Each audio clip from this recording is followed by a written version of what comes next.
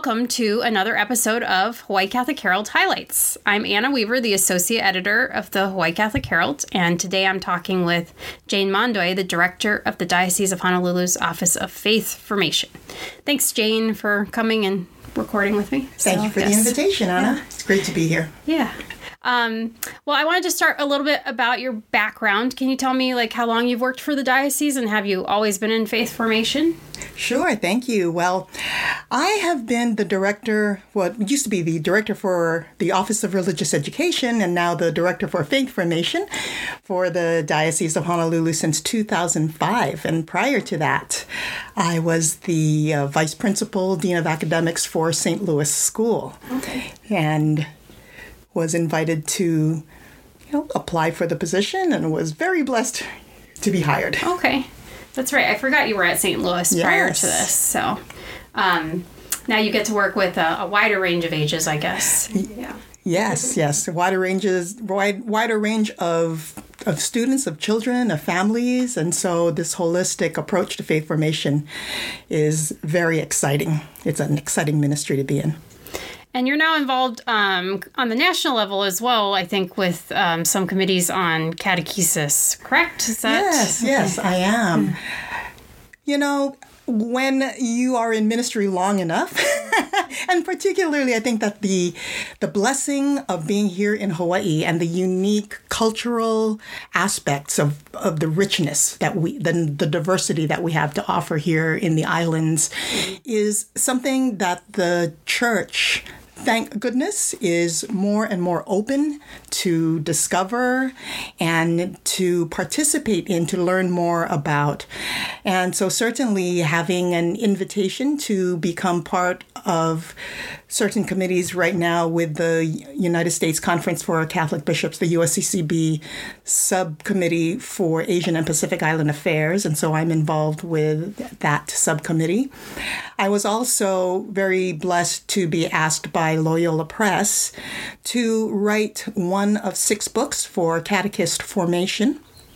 Okay. And the approach for this particular book was really of storytelling, and I was able to weave, therefore, our stories, the cultural approaches, all of the different types of experiences that we have that are shared, of course, with ministry across our country, but certainly unique to our sense of place and how we approach our cultural needs, the ethnic communities that we serve, and how leaders in faith formation may go about approaching faith formation in different cultural settings. So to be able to be invited to write one of 6 books and explore those topics was really great. And then when our diocese, with Bishop Larry's leadership, moved to restore the original order of the sacraments of initiation. Once we moved past that, I was invited along with Deacon Modesto Cordero, who used to be the director for the Office of Worship, to write a booklet on our experience so that we can share it with others in the United States in terms of how we went about approaching the implementation and the planning and implementation for restored order, which of course we call original order here in our diocese. And that started officially rolling out in 2015? Was that around the time? Or yes. I know there was obviously a lot of planning before your parishes began adopting it, but can you talk a little bit about why the diocese decided to go back to the original or restored order? Sure. Well, the Cathedral Basilica of Our Lady of Peace has been practicing restored order or original order for, I think about 20 years now. Okay. In the 2nd grade? Yes, in the 2nd grade at the age of reason. And so it wasn't without precedent that we moved toward this. And so back in about 2014, some members of Bishop's Diocesan Pastoral Council had posed the question, why are we not observing original order or restored order, as it's more commonly known, across the diocese? And so that began a wonderful conversation. And I think that it's beautiful that the question came from the laity. Okay, yeah. This desire to receive the sacrament of confirmation more sooner than later for offer God's grace for children as they're growing up, not when they're practically finished growing up. So we began the process around 2015 because, as you might imagine, it takes quite a bit of background work, behind the scenes work, in order to ready ourselves for implementation, from going out to listen to the various communities, what their concerns may be, moving toward restoring the original order of the sacraments of initiation, to the norms. So rewriting norms, rewriting guidelines for teaching religion as they touch the parishes and the schools, and a host of other supporting documentation, policies, norms to help us to facilitate the implementation. Okay. And did you get much pushback? Like, I know some of the arguments are that kids are not ready to be confirmed. And then, of course, the opposite argument that Bishop Silva says is it's not a sacrament of graduation, it's a sacrament of initiation, right? So that's, part of the reason to put it at the age of reason in second grade. Mm-hmm. Well, certainly it was a very healthy conversation about people expressing their concerns, and we always enjoy having people express their concerns because it gives us a wonderful opportunity to teach, right? The connection of baptism and confirmation, and how that's, how these two sacraments are connected. And even when we go out and lay out, say, the order of baptism and the order of confirmation, you can see how the order of confirmation echoes the beauty of the sacrament of baptism. And so as the conversations, took place, that gave us a wonderful opportunity to teach the theology, because, as you probably heard, confirmation is sort of this sacrament in search of a theology. And it became a sacrament of, as Pope Francis said, a sacrament of farewell, because it was offered to young people, age 15, 16 or so, and then they would leave the church soon after. It was sort of like a graduation. And now, with the original order being observed in our diocese, you can really see that beautiful process of baptism, of confirming, of God confirming in us his loving commitment, covenant given in baptism, and then having Eucharist as the source and summit. That's the completion of our sacraments of initiation. So over time, it more and more, the faithful are coming to understand and truly appreciate that sequence. And we have more souls walking the earth with the grace of the sacraments of confirmation. Yeah, because another thing would be that sometimes even at high school level, the kids would not have stuck around sometimes, or had more pushback as teens against doing confirmation. And then it was finished basically phasing into all parishes right before the pandemic, or at 2020, right? Yes. Was that when it was finishing up? Yes. So it was a little unfortunate. At least most of it got done, right? So, yeah, Yes, most of it got done. It was we implemented in a 3-year phase. So the parishes were able to self-select which year they wanted to implement original order. Much of it, I don't know much of it, but some of it had to do with their readiness for having a comprehensive youth ministry program in place. Because, of course, we don't want to begin confirming at the age of reason, understood to be about age 7, and not have anything for the young people, for teens especially. So parishes that felt that they were ready with their comprehensive youth ministry program opted into year 1. Okay. And then those who need a little bit more time, year 2, and then year 3, which I thought was a wonderful way of doing this. It gave the parishes, time to prepare. Okay. Mm-hmm. That makes sense. And I guess the one thing with the pandemic would be like a lot of programs were online or frozen for a while there. Do you think things are starting to come back now, or what are you seeing or hearing from the parishes as far as now catechizing to the kids that have received their sacraments of initiation? Well, I have to say that during the pandemic, the parish catechists were heroic. They were heroic. I recall being in one session with the parish and where there was a dad with his child who was preparing to receive First Holy Communion.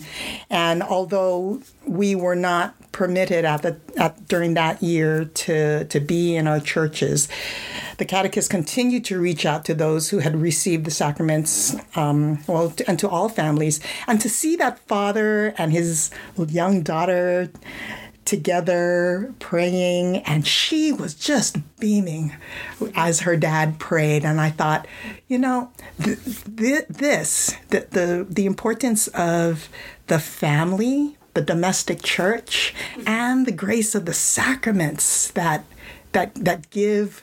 fuel this domestic church fit together so beautifully in that one image during the pandemic. So it was really clear that the Holy Spirit was still at work. Still at work even during the pandemic, but certainly the numbers, as we're seeing in most parishes, were affected by that, and they're returning. Mm-hmm. They're returning to healthier numbers, to the pre-pandemic numbers. Have you seen any particular parishes that have, model programs, and what are they doing as far as, I don't know if you say catechesis, but formation, after second grade through high school? Mm-hmm. That's a great question. Yes, we have many parishes who I would consider models, and primarily I would say that the common thread among them is an emphasis on families. Okay. Yeah. Particularly the question being from baptism, because of course we still baptize infants, and then we typically don't see them until they reach catechetical age. Okay. Some parishes begin preschool, but still more parishes are helping the family form their children in faith. So that's 0 to age 5 or 0 to age 6, whenever it is that the parish begins their formal religious education program. We're starting to see more of a beautiful movement to go back to help to assist the family with what is promised at baptism, to raise the child in the faith.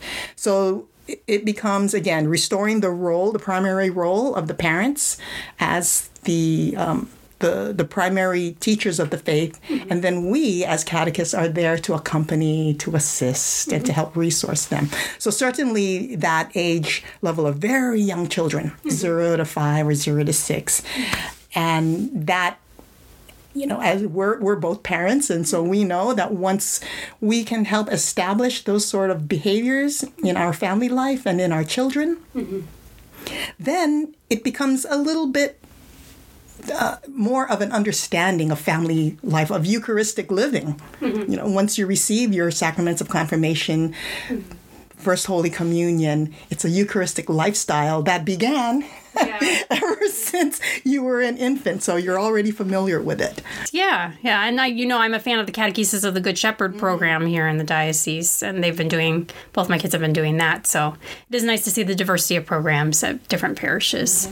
Changing the topic a little bit, I wanted to talk about the Eucharistic revival that has been going on here in the U.S. And can you talk a little bit about what you have been doing with the Office of Faith Formation as far as that?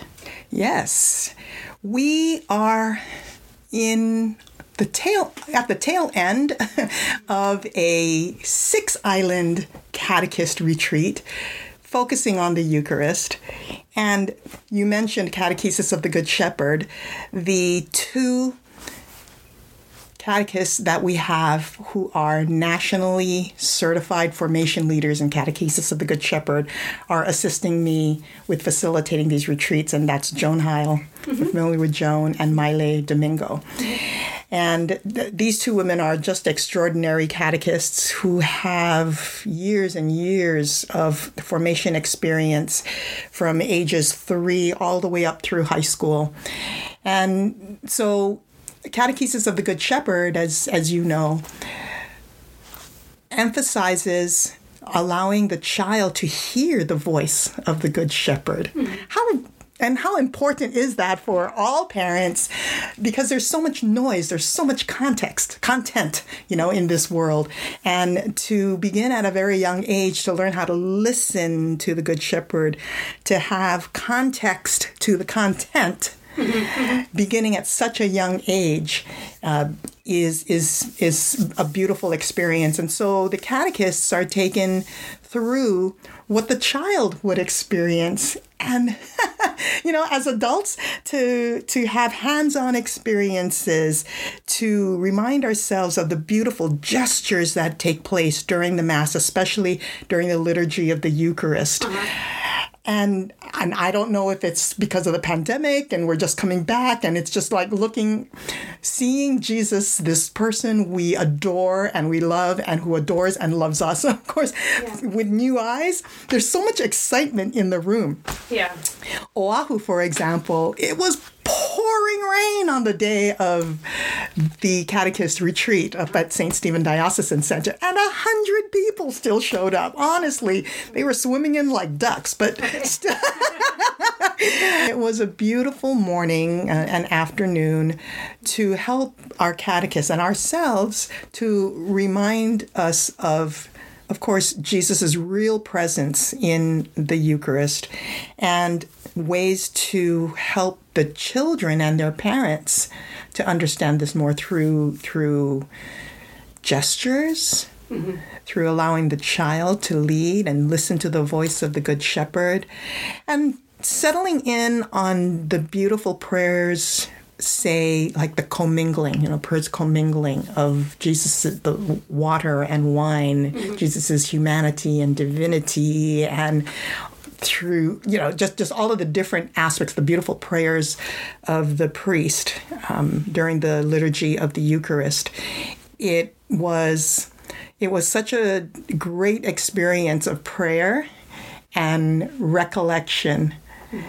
It's funny you mentioned the commingling because my kids are in the Catechesis of the Good Shepherd program, and Owen, the second grader, came home talking about like water and wine, and I'm like, you can't change water into wine. You're not Jesus. But he was wanting to do the like cruet and the putting a little bit of water in the wine because they were going through that in their lessons. So he found some food dye and was going at that. That's so amazing. It's neat, very hands-on. I like the hands-on aspect and also the picking of what activity or what your focus is that day. They do have choice in that kind of thing. So the gestures really stay with us. So it's, in terms of methodology, being able to help remind catechists about, certainly words are very important.